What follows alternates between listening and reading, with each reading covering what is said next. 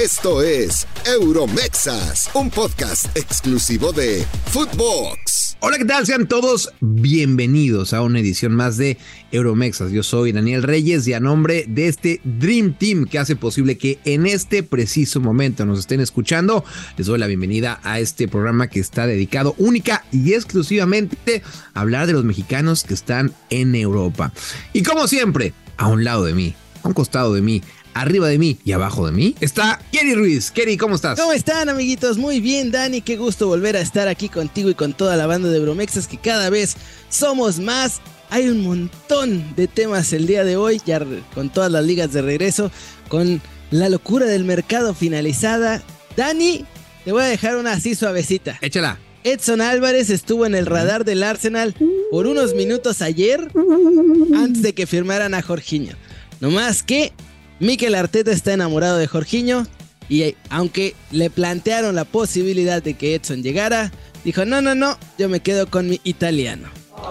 Ahí está, nomás piquetito de entrada. Eso te iba a decir, tremenda bomba que acabas de soltar, Keri, tremenda bomba que acabas de soltar acá en Euromexas y es por eso que la gente nos escucha y estaremos hablando de todo lo que pasó en este loco mercado de pases, obviamente lo que pasó con Julián Araujo. Vamos a hablar de cuál es el mexicano mejor vendido, obviamente, Keri, o el más caro, más bien dicho. Veo esas manitas. Enzo Fernández, ¿qué? Sí, nosotros tenemos al más caro de España. Sí. Enzo, nadie lo conoce, a Enzo Fernández. ¿Qué ha ganado? ¿Cuántos mundiales tiene? Qué golazo hizo en un mundial y sobre todo a nosotros. Pero no, eso no importa. Sí, ya sé. Y aparte ese gol fue el que nos dejó fuera, Keri, porque al final de cuentas fue... ¡Odio! Sí, ese gol de Enzo Fernández nos dejó fuera.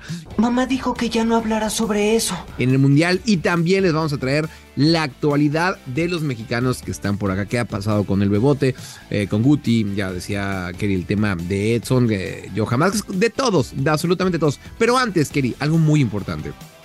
Les agradecemos obviamente que nos estén viendo en YouTube y sigan aquí, no se vayan. Pero háganos un favor, por favor, también vayan a su teléfono o donde quieran, pero abran nuestro podcast de Euromexas en Spotify y con eso escúchenos 1 o 2 minutitos. Con eso, créanme que nos ayudan bastante. Así que gracias que nos están viendo en YouTube, pero también vayan por favor a Spotify, que Keri, con eso nos hacen un buen paro, ¿eh? Sí, necesitamos comer, muchachos, especialmente Dani, que tiene 27 hijos de madres distintas cada uno. Sí, imagínense al gallo lo que tiene que alimentar. De acuerdo. Sí, Keri no miente en eso. Ahora sí, Keri, vamos a entrar de lleno a la información. César Montes.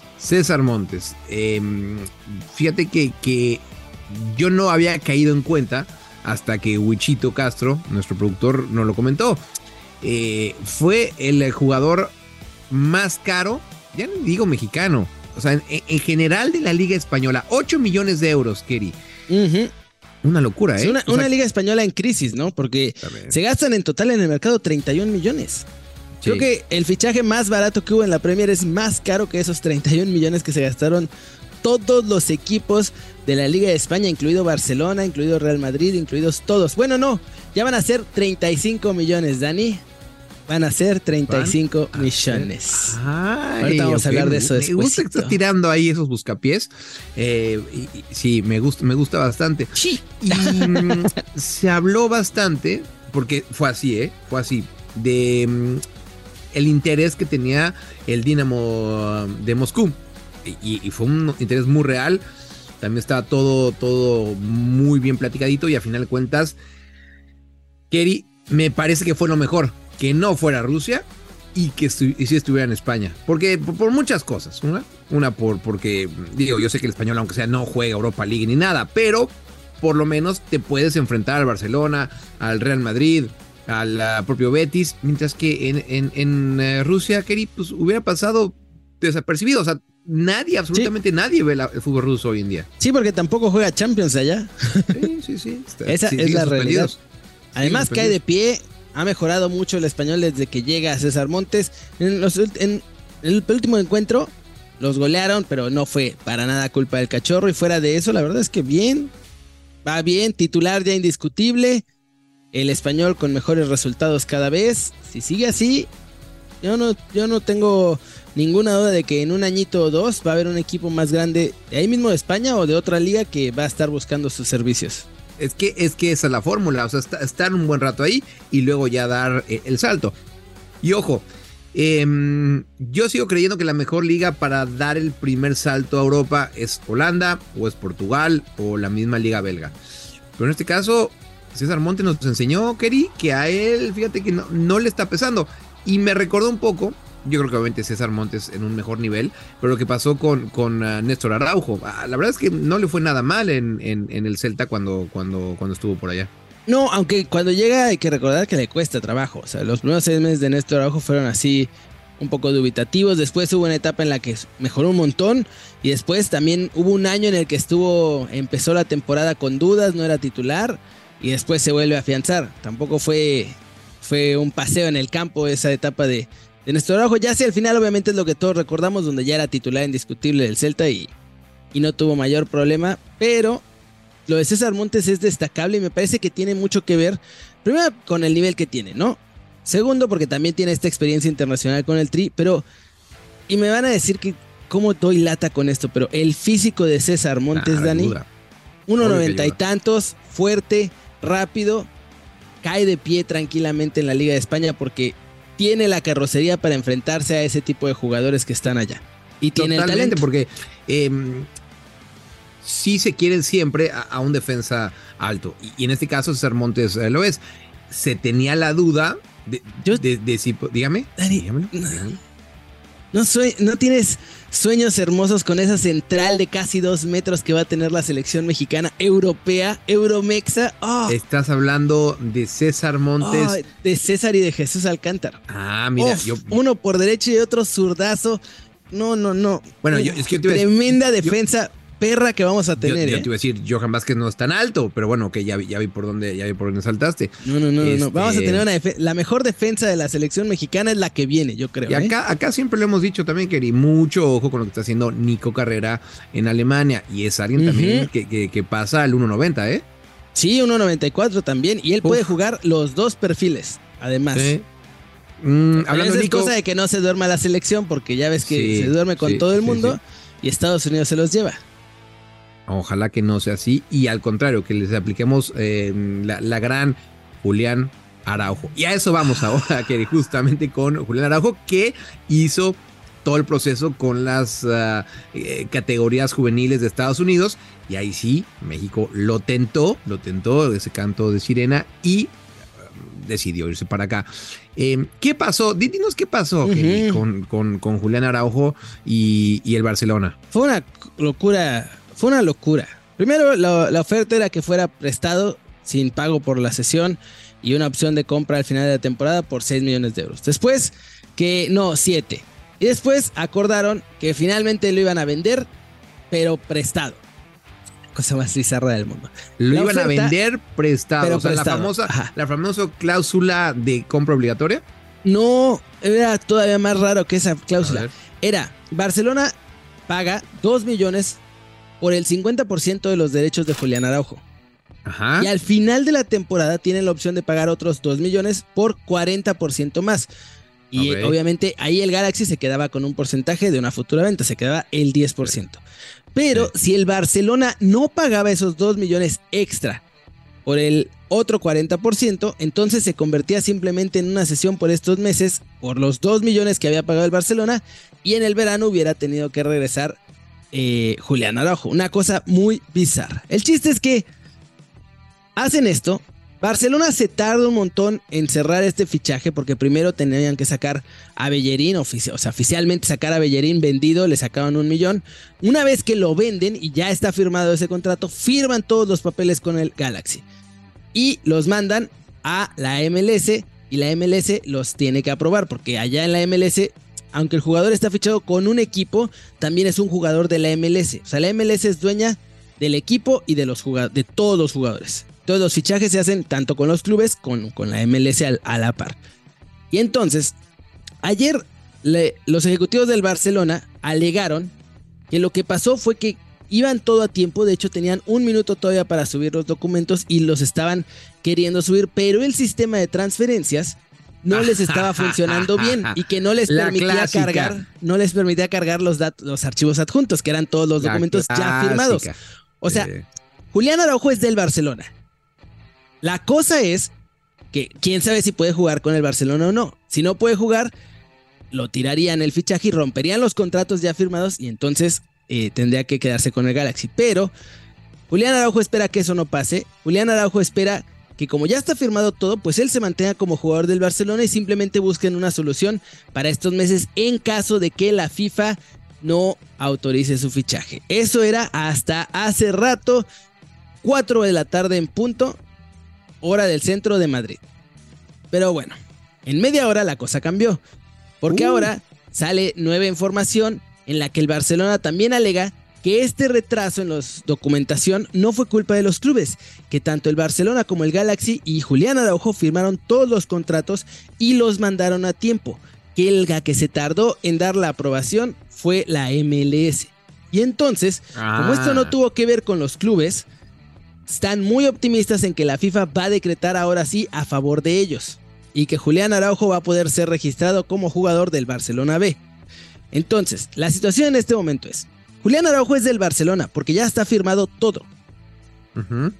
¿Puede ser registrado con el Barcelona? No sabemos todavía. En este momento parece ya más que sí. Ayer todavía parecía fea la cosa, pero hoy parece más que sí. Y si no, Julián Araujo igual quiere mantener los contratos firmados y quedarse como jugador del Barcelona y encontrar una solución. Ya sea que entrene con el Barcelona estos meses aunque no pueda jugar, o que se quede con el Galaxy mientras puede llegar ya al Barcelona, porque también Julián Araujo sabe que esta oportunidad no va a volver. Claro. Pavard queda libre en el verano y el Barcelona lo quiere y Pavard quiere ir al Barcelona. Entonces sabe Julián Araujo que llegar al club de sus sueños es ahora o quizá nunca, Dani. Y a ver, ya me gustó bastante cómo hiciste esta reconstrucción. A mí me surgen varias preguntas. Lo que siempre hemos dicho aquí, que si un equipo grande te llama, tienes que ir. Y en este caso me parece perfecto que lo haga Julián Araujo. Y que lo haga, por favor que lo haga.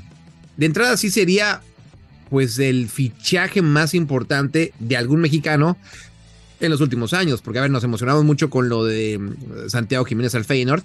Pero bueno, del Feyenoord al Barcelona. Sí, hay un tramo. Hay bastante tramo.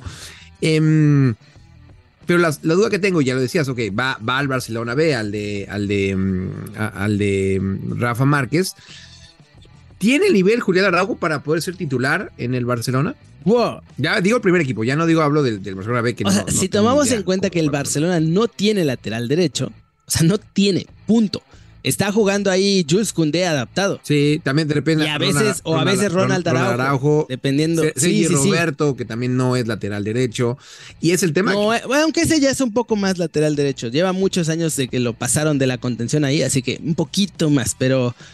O sea, un lateral derecho de verdad no tienen, Dani. Pues tenían a Bellerín, nada más que no dio el ancho y lo tuvieron que vender. Es que Bellerín ni quería jugar en el Barcelona. Firma con ellos porque pues era el billete en ese momento y su plan, según su plan, era irse al Betis acabando la temporada, nomás que después llegó el Sporting con más billete y ya firmó 4 años con ellos, así que las promesas de Bellerín también son verdiblancos, mi estimado. A lo mejor se confundió, Sí.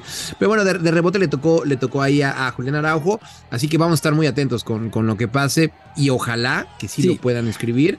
Y que tenga minutos, que sería realmente bueno para selección nacional, ¿eh? Sí, y en el B quizá va a ser titular porque a Rafa Márquez aparentemente le gusta mucho Julián Araujo.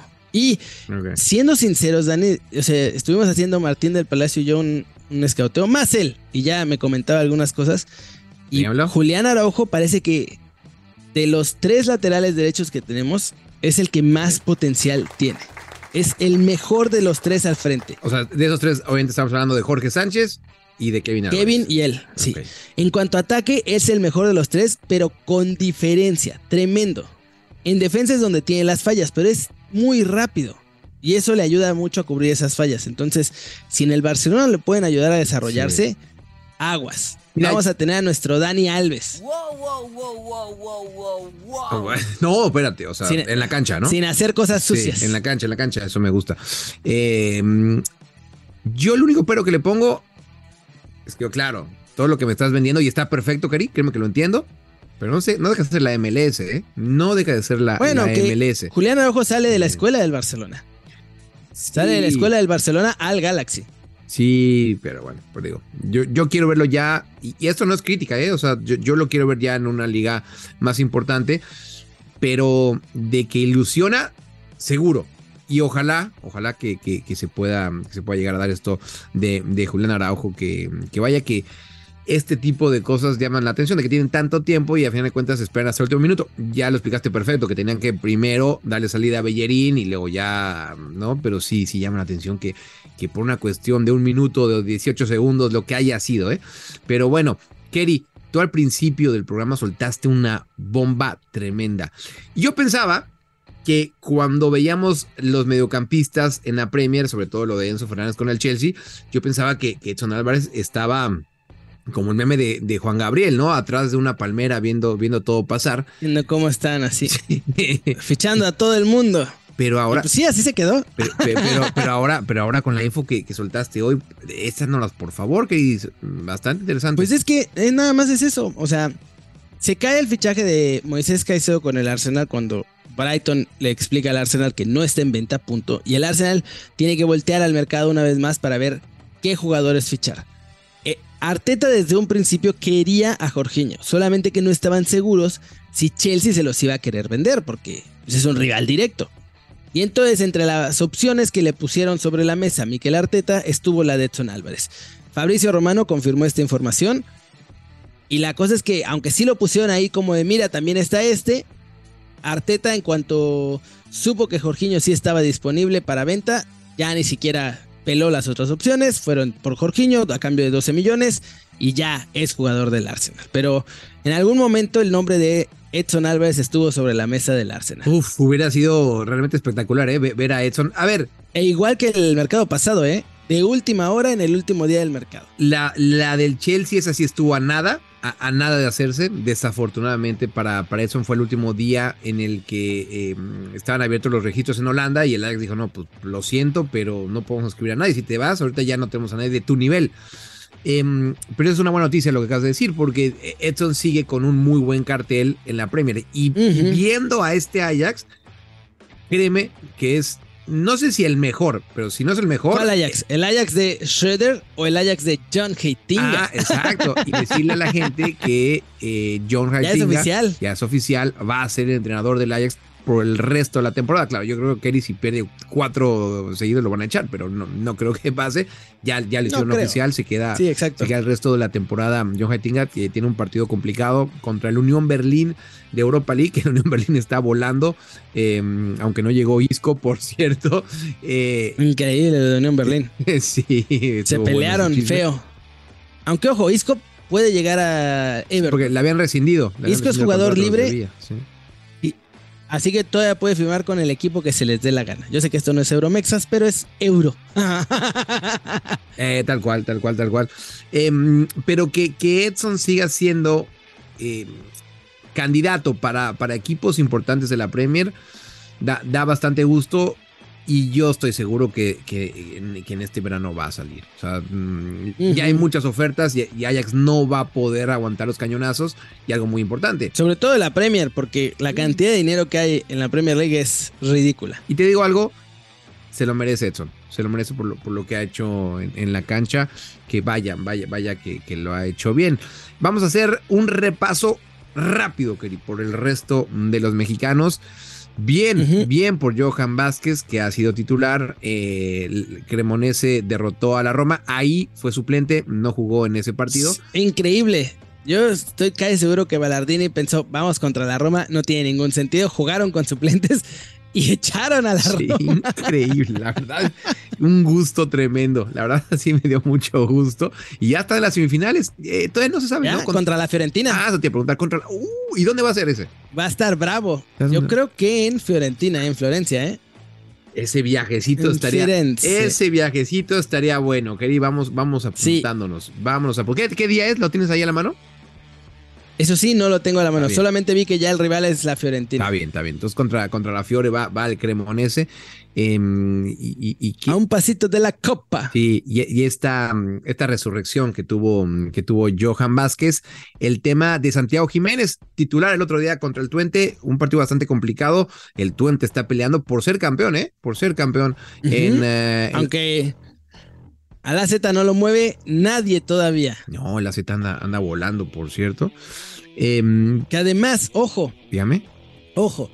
En el AZ puede haber oportunidad para un mexicano. No vamos a decir todavía quién para no cebar la cosa, pero depende de que el mejor amigo de Santi Jiménez salga en verano. Aguas, porque Benfica quiere a Coxu.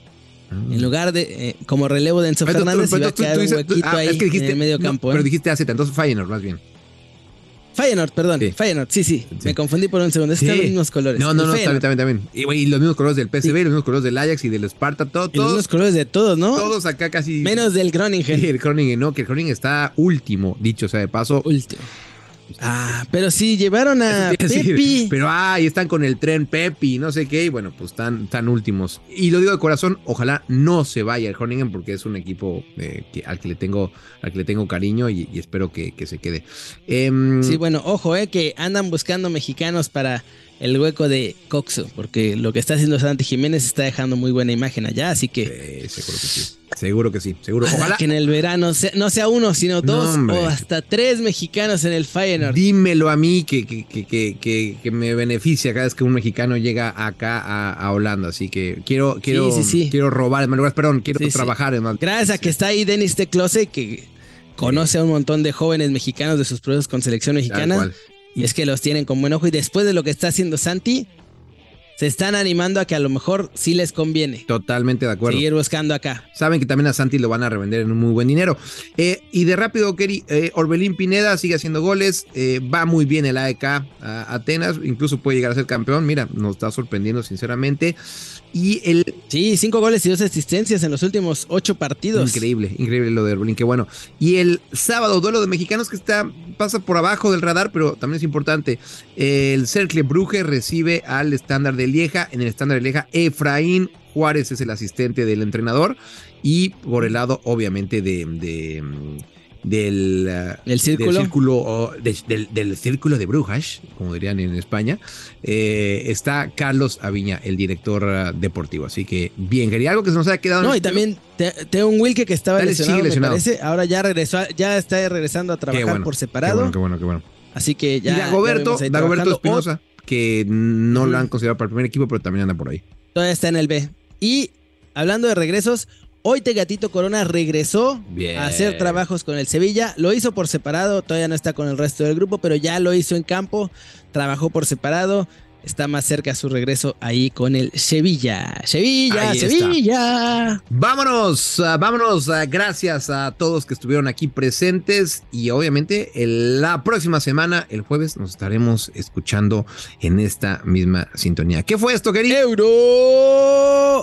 Euromexas. Esto fue Euromexas, solo por Footbox.